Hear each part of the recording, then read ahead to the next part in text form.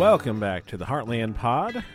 It is Tuesday, June 28th. My name is Adam Summer, and I am your host. Today's pod is a chat version of the pod, and it's a little bit different because it's not a politician or an author or a musician. I've had all of those kind of folks on the show before.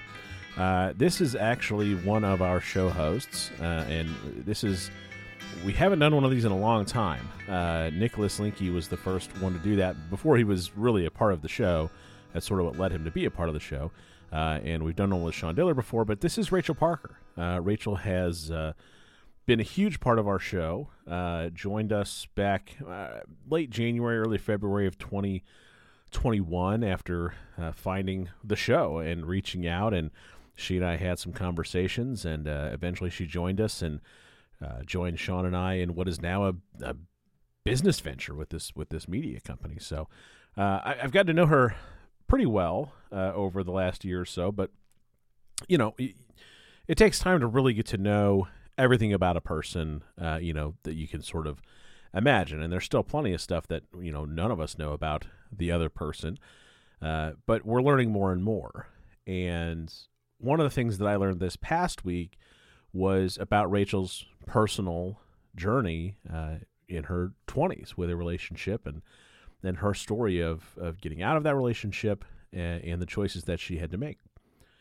And we joked about a little bit during the chat that I got a text from her on Friday after the Dobbs opinion had come out, which is not shocking. Anytime something crazy comes out, we usually get a hold of each other because we do a political show together.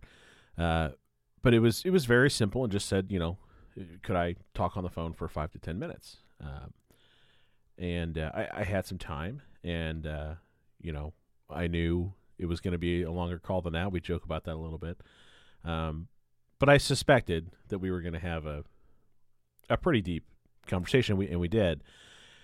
And we talked about whether or not she would want to do it for this purpose, and she agreed that she wanted to do it and that she wanted to share. And so that's what we have here for you. It's a very personal story for Rachel. And I posted about this last evening on my own Twitter account, that while it is absolutely unique to her as her story, there are huge parts of her story that are way more common than you think. I deal with a lot of high conflict type of cases in my practice. I get calls from folks who have been told that they should call me because of the kind of case that they have. And it's the kind of case that Rachel, had she not been able to make the choices that she was able to make, likely would have found herself involved with. And it's a pretty harrowing experience to go through when you have to deal with, the kind of things that Rachel dealt with. And I'm trying not to spoil what's coming here. So that's the chat for today. And before we get to that, I do have a couple of words about this Kennedy versus Bremerton School District case. This is the coach that was praying on the football field. So a couple of words about that, and then we'll get to the chat with Rachel. Before I get to Kennedy versus Bremerton School, just a reminder, you can find us at heartlandpod.com. You can click the link for Patreon to support what we're doing here. $5 a month goes a long way to helping us build out these shows and make this a better experience for everybody as we try to change the conversation. Over at heartlandpod.com, click the Patreon link, and find us on social media with the Heartland Pod on Facebook, on Instagram, and on Twitter with @theheartlandpod. We'd love to hear from everybody over there, and email us heartlandpod2020@gmail.com. All right, Kennedy versus Bremerton School District. This came out Monday the 27th. This coach was praying at the football field, after games, and the school district stopped him from doing that, and it went up to the Supreme Court. This is an opinion by Gorsuch. I've had a chance to read Gorsuch language, and this case is right in that zone where I think that the logic applied by Gorsuch and the majority here is not necessarily wrong, but I think that they miss a pretty important point here.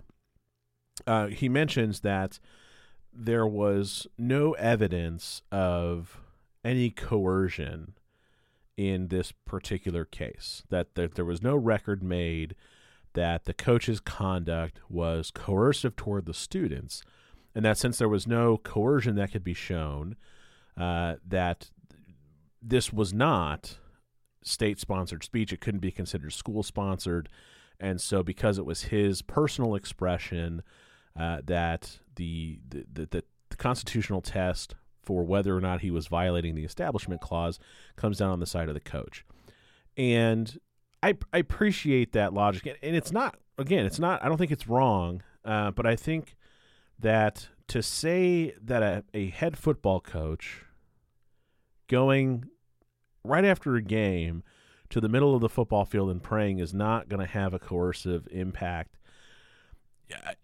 I have to wonder why there was no evidence about that, because anybody who's been involved in high school sports or high school organizations in general, right, we're talking about young folks, right, 14 to 18, 13 to 18, and if you're trying to be a part of that organization and your coach goes out and does something, right, you're supposed to follow the coach. The coach is the leader. The coach is the example.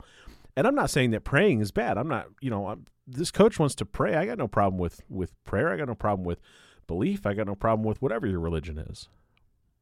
But to suggest that there's no coercion just seems, I don't know. I just don't understand that.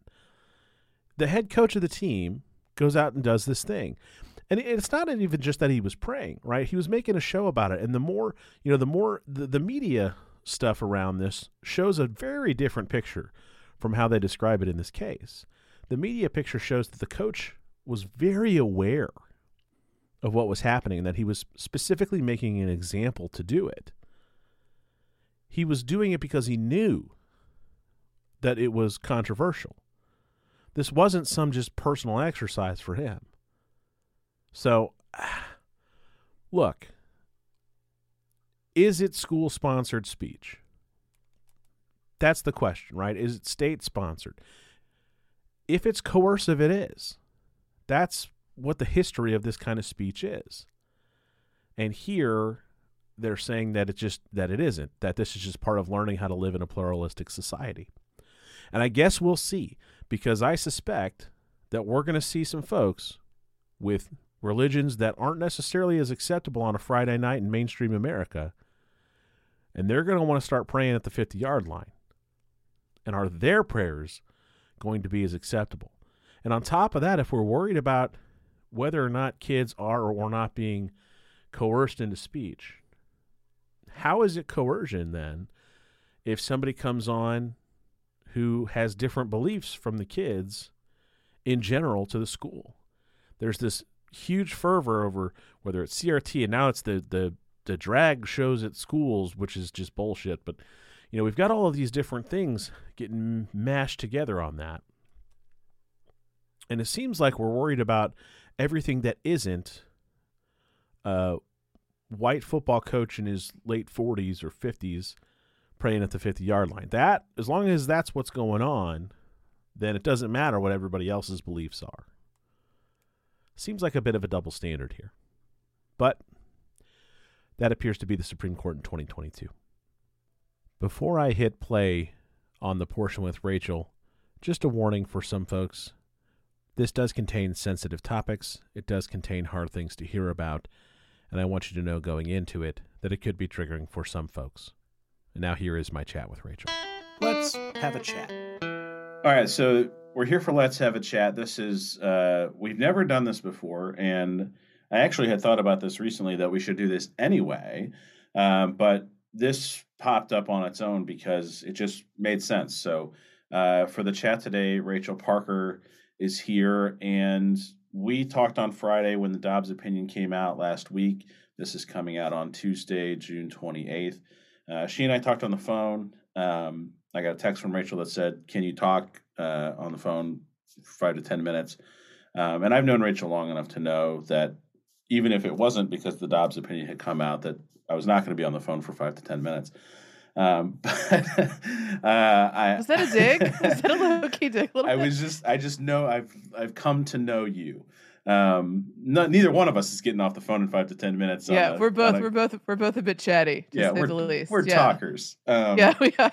Is that what it said on our report cards? Like, yeah. Adam and Rachel are both very social, but they really do tend to talk a lot in class. Yeah, Right. No shit. That's why in third grade, I used to think it was a reward. I got to do long division and like long multiplication on the side all by myself, and it's because I was done, and so I would start to bug people. So anyway, the point of that is, it was a heavy day. The opinion came out early in the morning on Friday, and you could just feel sort of the pall that was dropping. And when I got that text, I knew why, and so we reached out, and it was exactly what I thought it was going to be. And so anyway, we talked about having Rachel do this today and tell this story because, Rachel, I just think you have to, take from here because So I don't really have a lot of friends in Missouri, and that isn't because I don't like people. It's because when I shared a post with our Patreon folks about kind of the just unbelievable whiplash crisis that my husband and I have had since 2016. It happened to have coincided with one of the most dramatic periods in American history, but like we've just been like just from one literal shit sandwich to another. So I don't know that many people. So Adam and Sean are really two of the only friends that I have that I know that I can reach out to and have a rational conversation with. I know how they're going to react to some extent. And so I know that if I call them and if I'm upset, they won't try to talk me out of it. There's a lot of Midwestern people that when I don't know them particularly well enough, first of all, to just interrupt their days and say, can I talk to you? But also I feel like people in this part of the country have a tendency to be like, well, let's just try to see the bright side. And I didn't need that shit. I needed somebody who's going to be like, you're right. Let's just sit here and explore our grief together. Right. And we don't talk on our podcast about our personal histories very often. They come up. Right. Our current lives come up a lot. Sean talks about being a parent, talks about being married to a nurse. You talk about being a parent, having a child who's severely disabled. Right. I talk about being married to a person who had a lung transplant, but we don't talk about like the childhoods that we had a whole lot. We allude to them. Right. They've been whispered about, but so I haven't ever said the words, I was severely traumatized as a child because it's not appropriate. But if I'm going to talk about the abortion that I had in 1997, at the end of 1997, there is a context there that I think matters. And the reason that I want to, I wasn't sure if I thought it was relevant. That was one of the reasons that I called Adam, as I just kind of exploded about like, if you listen to the Monday show, the life that I have today is possible because I was able to access abortion care in Arizona, where I believe it is now illegal. I think it's already illegal in Arizona. I like the trigger laws happened so quickly that I literally lost track. Right.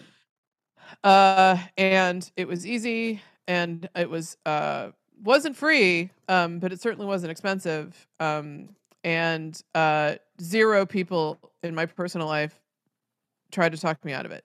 My mother didn't know because we weren't really speaking, but and I didn't tell the person who I just terminated in a relationship with that I was having an abortion because he was abusive. So let me go back to that childhood a little bit, which I don't talk about. And it does set the stage for, you and I talked at length about sort of that parallel thing of, I wound up in what I think was a much better version of the home life. I had a really good home life for the most part, but I had consistent contact with the tough part. You basically spent your entire childhood in a deeply not a bad dangerous place necessarily, but not a you didn't have food and clothing kind of place. I think that's important. Yeah, but the kind of childhood where when I was like, I don't know, 10, I was already like, well, it's not like we're homeless. Right. So to contextualize the trauma that I was experiencing as a very young child, I went to like the most extreme examples of being disadvantaged to contextualize my own Right. privilege. And it's true, right? Like a friend of mine who had a more difficult childhood than mine once said to me, like, I said that, and he said, "You can stop reminding me that we weren't chained up in the basement, Rachel." Right. You're right. That's correct. However, ... So my mother um turned to alcohol as her coping mechanism, which is a kinder way of saying that she was a high functioning alcoholic when I was I'm not really sure. Alcoholics are really good at hiding. Addicts, compulsive people are very good at hiding their behavior, particularly from their children. So she could have been an alcoholic for much longer than I realized, but Right. it became acute when I was about 11. And somewhere in junior high school, I don't know how old I was exactly. I'm reasonably certain I was in junior high school. I complained to her about being home by myself too much because she was out drinking. And her way to remedy that was this is how the brain of a pathological narcissist This works. blew my mind when you told me this the other day. Yeah, it's not a fun thing. I don't bring it up a lot. By the way, like Right. this part of my life is very healed. I can talk about this in a very clear-eyed way. I can just say Right. like, oh, by the way, so my mother's solution to her neglect wasn't to say, oh, I know what I'll do. I'll address the fact that I don't want to be at home by myself with my daughter because I hate my life. I'm depressed, whatever the fuck it was. I don't know. Her solution was to bring me with her, to get me dressed up, to make me look like a young adult. And I could pass for a young adult because I matured physically very young. I'm very busty. And so I had the body of like a 20-year-old when I was like 13. And I'd put on a lot of makeup and I'd wear high heels and I'd put on tight fitting clothing. And this was all, by the way, I was coached by her boyfriend. All this is true, so that I would look quote unquote old enough. And then This they is told all me, very healthy. yeah, oh, super normal, super healthy. And they told me, I guess we probably should have just slapped a big fucking trigger warning on this episode. This trigger warning is coming a little bit late. I'll preface it before we get to the. Okay, I got it. Okay, so anyway, so they told me, don't call your mom, call her Susie, and say that you're sisters. And that's when my drinking career with my mother started, when I was about 12 or 13. And it didn't end until I was much older. I at some point I was probably 20 or I was over the legal drinking age when finally I was like, I've got to stop drinking with my mother because she uses that as an opportunity to harass and abuse me still verbally. She was a fucking emotional terrorist. So that was my childhood. When you don't leave that environment, you jettison yourself from it. And I'm lucky enough to have had parents who had the expectation that I was going to college. And so when I went to college, I didn't go to college. I escaped my mom. My father was relatively absent from my life at the time. So that's where I started my 20s. You do not make particularly good choices from there on out. I know that's shocking to hear, right? Yeah. I know that after you're like, you didn't? Really? In fact, the choices that I made were so much better than I knew they should be that I thought that I'd recovered from all of that without therapy when I was in my 20s. Because I was like, well, it's not like I did this. It's not like this is what I always said to myself in my 20s. So in my childhood, it was like, well, it's not like we're homeless. It's like mama smokes crack. It's not like I'm getting molested. You know, like all these like really extreme conditions to justify her abuse. I didn't understand that that was child abuse until I was in my mid-20s. And I didn't understand that it was abuse until after what I'm about to talk about happened. When I was 20, this is where it gets tough because I don't talk about this very much. Yeah. When I was 26 years old,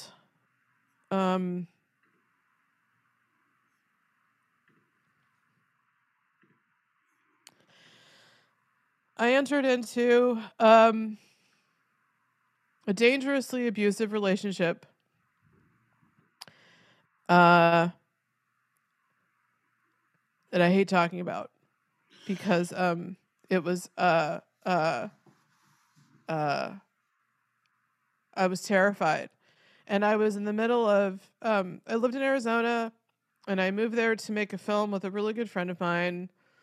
And I allowed this person to disrupt that experience. I was so, he was so successful at manipulating me that he told me, I almost broke up with him before production started on our film. And I didn't, because he told me he was going to kill himself if I did. Which is one of Step the things one, I do this right. I do this behavior. in my job all the time. And that is when grown men, because grown men can't pitch fits like a 3-year-old. They can't get on the ground and kick and cry and scream because you'll laugh at them. But if they say, I will kill myself, that will get your attention. And now they're a victim instead of you being a victim. And it's just changing that power dynamic. And that is like, you didn't tell me that part on Friday that he made the threat. And that, like, of course he did. Of course he did. And he made it constantly. And when you're raised by someone who's abusive, as a therapist said to me once, you learn that what love means is someone giving you their problems. Right. And that's a really great way to describe codependency. Yeah. And so it felt natural for me to assume emotional responsibility, not just for him. I mean, in hindsight, I did that for a lot of people. Not all my friends, but I did that for a lot of people in general. And it felt good.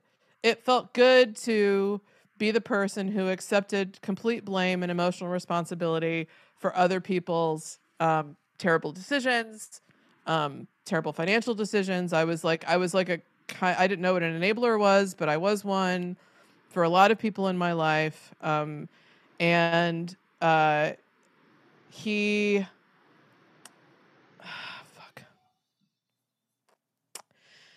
never had admitted this out loud before to anybody, not even to my friends at the time. So despite the fact that we were sexually active, I was not on birth control. He wouldn't use a condom, which is something else that physically and emotionally abusive men refuse to do. It's a control factor. It's a control factor. If I get her pregnant, she can't leave, right? And I take full responsibility for the fact that we were having sex without protection. The reason I didn't go on birth control is because if I went on birth control, then I would be admitting to myself that this relationship was real. And that I didn't want to go to a doctor. I think that's the part of it that for a lot of folks would want to shame you for making that decision and are not comprehending what it means to be in that relationship and what it means to be in that mental space where the decision that you're making, it's no different than when you're 14, 15 years old, doing something that you know to your core you shouldn't be doing, but doing it because you think you're doing it for this other person, but they've actually manipulated you to think that way. And that it was not you were not making a free decision at that point in time. Well, and I didn't know, like at that time, I didn't have like executive functioning, really. It didn't. I was not a healthy and well-adjusted adult. And I didn't know, no non-functioning adult knows that they're a non-functioning adult. Right. Especially I presented the same way that I do now. I presented as like a ridiculously intelligent, super funny. Then I was quite, at that point in my life, I was quite attractive. And I seemed very emotionally fluent. And part of that is because I surrounded myself with broken human beings because that felt comfortable to me. It was to be surrounded. So when I looked around me, I was like, well, look at me compared to them. I mean, shit, I got my shit together. And I wasn't judging those people. I loved those people. But yeah, when you are accustomed to addiction and when you're accustomed to addictive behavior, it doesn't matter what the substance or what the kind of the behavior is. It can be anything. Compulsive behavior is the defining behavior around addiction. And so most of the people that I knew, increasingly as I got older, this wasn't true of my college friends. My college friends were kind of horrified. that we weren't living in the same place anymore. We'd, as one does, you kind of scatter to the four winds after college. And so my college friends were like, they were really kind of baffled. Right. And it was because as I matured and got further away from kind of the structured environment of being in an institution where people around me were relatively high achieving and goal oriented and respected me, and like I thought that I was going to continue to make those kinds of decisions, and I didn't recognize that suddenly I was in the free world, and the free world is not safe for people who are raised by addicts, period. Right. And certainly not also people that were abusive. So I didn't want to go take care. I didn't know how to take care of myself, and I certainly didn't know how to advocate for myself. And I knew if I went to a doctor, they would ask me questions about my relationship, because doctors do that. They say, "Are you okay?" Like by the 90s, if you went to particularly if you went to Planned Parenthood, which was the only place that you could get birth control if you didn't have health insurance, by the fucking way. If I went to a Planned Parenthood center, those doctors will ask you if you are in an abusive relationship. They find ways to ask questions about like, are you being harmed? Have you contemplated suicide? Do you feel safe? Do you feel safe? And I didn't want to answer those questions because it would have been like, no, yes, no, whatever. I won't go into graphic detail about how much effort I had to make to get away from him. My roommate at the time was so fucking crazy. This was somebody that I was making the film with. That's a whole other story. And she ended up being a very supportive friend. Certainly throughout my abortion, she did the best she could. But this is how crazy my life was, that she had a guest house. And this is just to set the table about how isolated I really was as a human being. I lived with her because I didn't have any money and she did. Her house had a guest house that I'd coveted living in. She knew that. It was just a sweet little fucking property. It was this beautiful property in central Tucson. And without my consent or knowledge, I came home and he was staying with us because he was homeless. And I came home. Adam doesn't know this part of the story. I came home from work and they, without my consent or knowledge, had talked about he and I renting the guest house together. Mm. So she made a decision for me with my emotionally abusive and physically abusive boyfriend. Yeah. This is someone who she saw pin me against a wall and fucking poke me in the chest and scream at me. So in that context, I felt quite helpless and I didn't know what to say. What I should have said was, I'm out. But there were lots of complicated reasons that I couldn't do that. So getting out of that relationship was very difficult, not the least of which was because my roommate and closest friend and ally at the time had made this decision for me without my knowledge. That's so wildly fucked up. Wildly fucked up. Yeah, I don't talk to that bitch anymore, by the way. I still did for years, which is crazy. Because life is complicated. I loved her. She was my substitute abusive mom. Sure. So, and it speaks to the point that guys like this that you're describing are 8-9 times out of 10 charming, affable, capable of putting themselves in situations that will blow your mind. Usually, very smart, and not in a like book smart kind of way. In a can transform at any moment to kind of be what they need to be to fit that moment. And they can read people typically well to a certain point. They have blind spots because their narcissism will always blind them to objective reality. They will always fit everything into the subjective box that justifies their behavior, which is why they're very easy to beat in formalized like court settings. It's why I every time I get one of these guys on the other side, I'm just licking my chops, just like, oh my God, it's going to be so enjoyable to go to trial, because they're so incredibly blind spotted by their own narcissism that they can't see they don't see the first question that I ask them as a setup for the last question that I'm going to ask them, and then in between, I'm going to flip them around backwards and then kick them off the dock with a brick tied to their leg. That's right. That's But right.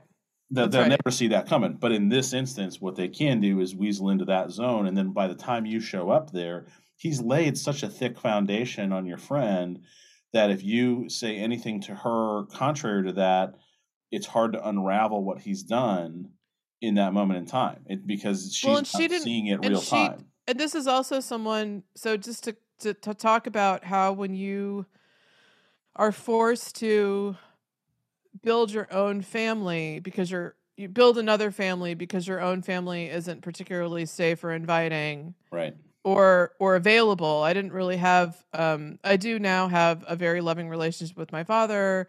I have two sisters that I adore. We're very close. I love my stepmother. Those sisters during this period of time were children. They were little. I mean, my sister, my youngest sister is 15 years my junior. So she was a little girl, and my other sister was, I don't know, 14 or something. So, it's not like it's not like there was anybody in my life. My life changed measurably when they became older. I'll say that Sure. too. Like as they aged, I suddenly had peers in my family who looked up to me and who respected me, and my self-esteem kind of evolved with them in a lot of ways. I didn't have any at that time at all. And so my friend who I lived with was as abusive as my boyfriend was. It was just the nature of that was different, right? And it was very complicated because I needed a family, and that was the closest that I could kind of get to it. Because other adults don't partner with you in the same way that a codependent narcissist does. Healthy adult friends go, well, I'm going to go live my life and you're going to live your life. And I was like, no, I need to be all up in your shit. That's how I know how to exist. And so I found a friend who provided that circumstance for me. So untangling that was really difficult. It took, I don't know, probably as long to get him out of my life as it took for him to get in, and it took about 6 months for me to, because we were making a film at the same time, by the way. At the same time, Right. all this is happening. I'm producing a film, like a feature length film. Where that's all happening concurrently. I've never felt more out of control in my life, and so yeah, in the context of all that, I didn't get on birth control because I didn't even want to have sex with him. So I was having a form of consensual sex that wasn't also particularly what I would describe as utterly consensual either, because Right. consensual sex within the framework of an abusive relationship is extremely complicated. Yes. I'm certain the day that the day that I got pregnant was not a day that he was whatever. I don't want to get into that, but he was constantly manipulating me to have sex with him. And that's another one of those, like, I have this conversation a lot about that sex becomes a tool. It becomes a guilt trip. It becomes a power move. If you love me, you would. If you cared about me, you would. If you only, put my needs in front of your needs ever, right? It's this childish need that turns into this power dynamic. And it becomes a form of pacifism, almost like, and I don't mean like avoidance of conflict. Sex becomes a tool of pacification. Because it's easier, right? Yeah. It's easier than saying, I didn't have anywhere to go. It's not like I was ashamed of myself. It's not like I could. My other friends, this was a really big anomaly for me. My other friends, who I was really close to, who I'm still close to, were out in the world kicking ass. One of my friends at the time was working for my best friend was working for the Ardent Theater in Philadelphia. She was founding her own theater company, and I was too ashamed and embarrassed to call her and say, I've made a terrible mistake. I have to stop everything that I'm doing. I need to come live with you, because I didn't want to uncouple myself from the only creative project that I'd ever managed to get off the ground in my life. And that felt like it was the most important thing that I could do. And yes, my boyfriend worked in the film set. He managed to weasel his way onto the film set because my friend who produced the film gave him a job because he was unemployed. Right. So I saw him all the time. So even when I was like living my dream, I was having nosebleeds. because I was so stressed out all the time. Not So- to like, No, this is go not an ahead. attempt to lighten it. But if anybody has watched Barry, especially season 3 of Barry, the dynamic, I was thinking about this. That scene I almost couldn't. I think that triggered Right. this memory. That's, as you were telling me about that, I was like, holy shit. That's like exactly that. Like, That is exactly. I know the scene. If you watch season 3 of Barry, that happened to me a lot. It happened to me a lot. And it was because pathological narcissist, and she was happy to watch it happen because she was jealous of me too. So these two people who were the closest people in my life at the time, coordinated, constant emotional and psychological harassment of me because they resented my talent as a writer. I'm not saying it was that great, by the way. I'm not saying my talent was that great. I'm saying they didn't have it. sure. And I kind of didn't really have a lot of other options at that point. So I was trapped in a lot of ways. And so when I discovered I was pregnant, I had just he'd been stalking me for about a month at that point because I'd broken up with him. I couldn't go anywhere without seeing him. I asked my roommate to change our phone number, and she said we couldn't because we were in post-production. Our executive producer died of a heroin overdose at the same time. All this is true. Yeah. So the person who was backing our film died of a heroin overdose in the middle of post-production. And I was like, okay, I have to break up with my boyfriend now. And I did. And I managed to get away from him. So about after 4 to 6 weeks of him like stalking me, I discovered I was pregnant. And by then I felt like I'd found my footing a little bit, where I was like, oh, right, I know how to stand up for myself. I know this is in me. So I did. And that same friend, to talk about how complicated things are, narcissistic people suddenly can become quite good caretakers because there's nothing that a narcissist loves more than being needed. Right. So we were out of production. We were in post-production. The film was being edited. So she was able to take me to get an abortion. And here's where I want to just express how grateful I am.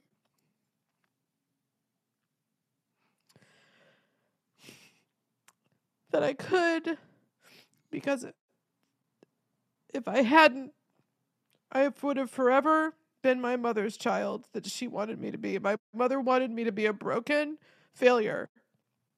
I was well on my way to achieving just that. I was well on my way to achieving the permanent status of being a broken woman. If I had brought a child into can you imagine? I was living in my friend's attic. Yeah. I can only hope he never became a father.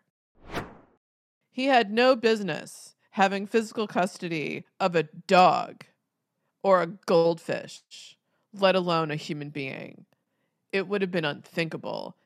The decision to terminate the pregnancy was instantaneous. Every single friend in my life was like, absolutely, no question. Nobody ever made me feel like I didn't have the right to that. The trauma doesn't come from the actual choice to terminate the pregnancy. That was the easy part. The trauma comes from deciding that was the moment that I was not going to be my mother's daughter anymore. Yeah. And I didn't understand how that was going to happen. And I didn't understand how I was going to back out of that. But I did know that nearly having to sire a child with someone who is physically, emotionally, and psychologically dangerous was the only available choice that I had to save myself. If I had not been able to make that decision, I would still be stuck in Arizona, probably, which is not a place I was particularly happy. I liked living there when I was there, but I was glad to leave. I would not have been able to go back to Los Angeles and kind of put my feet on the ground and be like, what kind of a woman do you want to be? We know what kind of like post-adolescent disaster you were. Right. But now, like by that point, by the time I moved back to Los Angeles, it was like a year and a half later. So I was about 29 when I moved. I was newly 29 when I moved back to Los Angeles. And it was, that place always made sense to me. And so I was able to kind of, that's where this version that you're listening to right now took over. Right. Like that broken little girl was like, you take, bitch, go. I can't. I'm bad at this. Like, you go ahead and you go do your adult thing. And I got into therapy and all these other things, like whatever. And had I not had that, had there not been an abortion clinic that I had to call, and like a week later I was able to go in and have the procedure, and I was emotional, and the doctor was like, listen, just go live your life. You're fine. You didn't do anything wrong. Whatever it is that you, whether you have a boyfriend or whatever's going on, because I was crying, he was like, you just pick yourself up tomorrow and do whatever it is that you were doing before you came here today, and just live your life. And if I hadn't been able to do that, I would be the parent of a child who was permanently settled to a narcissistic piece of shit solely because of the way that my life turned out. Yeah. And I never regretted it. I never had any guilt about that. Ever. I would have had so much more complicated guilt about having a child who was raised by somebody who was not prepared to be a parent again. Right. Right? So had that happened, you guys can do the math. Like, how long ago would that child have turned 18? It's like 2 years or something. So it's a little more than that. Yeah. So where would I be? What kind of human being would I be? I don't have to contemplate any of that stuff. Right. Doing so is an exercise in futility. It's magical thinking. Trauma causes you to do all kinds of weird magic. What if I hadn't done this? And what if this? It doesn't fucking matter. What matters is I had the choice. What matter and the likelihood is, if you live in most parts of, like, say, Arizona right now, if Arizona's one, and people can correct me, if Arizona is one of the, is on the list, yeah. If you live in Arizona, you can pop on over to New Mexico. You can pop on over to Nevada. You could pop on over to California. Those places are pretty close by. If you have enough money, if you're a college student, whatever, you're gonna be fairly. I would imagine if you have any level of mobility, you're going to be able to cross state lines and get access to reproductive care. What happens, though, to those Planned Parenthood centers where women can go get access to birth control? What happens to their access to those physicians who can ask them if they feel safe or if they don't? What happens to that woman like me? Because I don't know that I would have had the wherewithal at that time to be able to get a fucking ride. I didn't have a car. Right. And I'm not going to blame her. I'm not going to look back at that 27-year-old and go, you fucking loser, because I had plenty of that going on in my own head at the time. Yeah. So I don't want women to feel like they have to have some story about terminating a pregnancy like I did that's associated with trauma, right? I feel like you should just be able to say, oh, I had one because I didn't want to have a baby. That's all you have to say. You don't have to have it. But there are so more often than not, people just still don't understand that men will purposely impregnate women so that they are permanently attached to them. And I don't really know that I have anything to say other than that. I think the takeaway that I had from it, hearing you tell it both on Friday and now today, is that nothing about your story about getting an abortion, like the actual story of getting an abortion, that's not the part that makes you emotional. It's not the part at that all is hard to talk about remotely. It's the thought of not having been an option, of that not having been available, and that you had because, and I do it too. We both do this. Everybody who's had some trauma in their life does this, where you blame yourself for decisions, even though now and we both have reached that point in our lives where, like, we have the rational ability to look back and know that a ton of, like, I was self-medicating heavily from like 15 to 20 with alcohol and marijuana, mostly alcohol. And looking back on those things and the decisions that were made, I got kicked out of college, right? Like, I wasn't making conscious decisions. You weren't making conscious decisions. That abortion was probably one of the first truly conscious decisions you ever made as an adult. I would say I'm not sure that that's about entirely true. Yeah, I think, like, that's when certainly reclaimed my physical health because Right. I was drinking excessively at that time, for sure. I had like he was the first person to say to me like you're an alcoholic, and it was like his favorite thing to like lord over me, and I knew he was right. But he accepted you anyway. Well, what if he tells my secret? Like, also, Right. so I do think like there is something to be said about like that was a moment that I landed. I think when you're so dissociative, and you can't explain what dissociation is like to That's someone the right until they word. fucking experience Yeah, it. You that's don't. the right word. You can't tell people what it's like to be fucking completely checked out, because checking out is the way that 99.99999% of children deal with trauma, is to boop. And so certainly alcohol facilitated all of that. But I will say not so much the abortion, but the acknowledgement that I had been voluntarily engaged with so much emotional abuse and so much emotional terror in my life ended with me landing in my body. Right. And I was like, this body didn't do anything to deserve any of the things that it's going through right now. Yeah. And the only thing that I can do to protect this body is to make better decisions. And in order to be able to make better decisions, I need to figure out why I make the bad ones. Yeah. And I have, since we're here, I just want to say to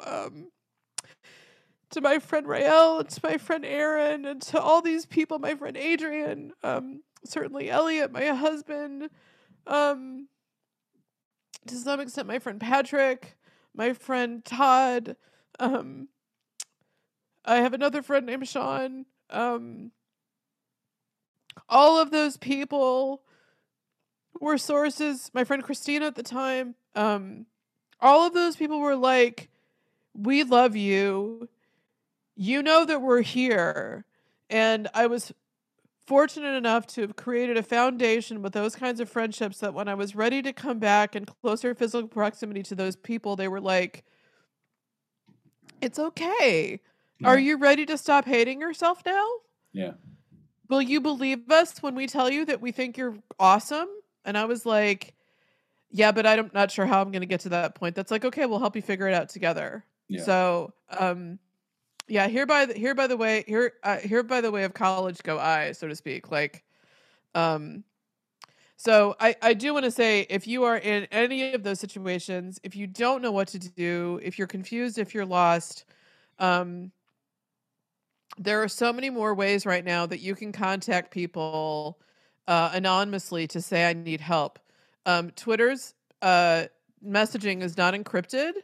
So I would say maybe be wary of what social messaging apps you use and how you use the internet, but use whatever power you have right now to find someone who will help you. Someone will help you. There is someone who's closer to you than you realize who will help you. They will put you in a car. They will drive you over a state line. They will get you whatever help you need so that you can live whatever life you deserve, because everybody deserves to live a life that is defined by them and not the circumstances they inherited. Well, we'll leave it there. Thank you for telling your story. Thank you for sharing with me and the audience. And I'll just say to the guys out there who listen to this show, listen up, guys, because there's a lot of women that have a lot to say, and we've done a pretty shit job of listening.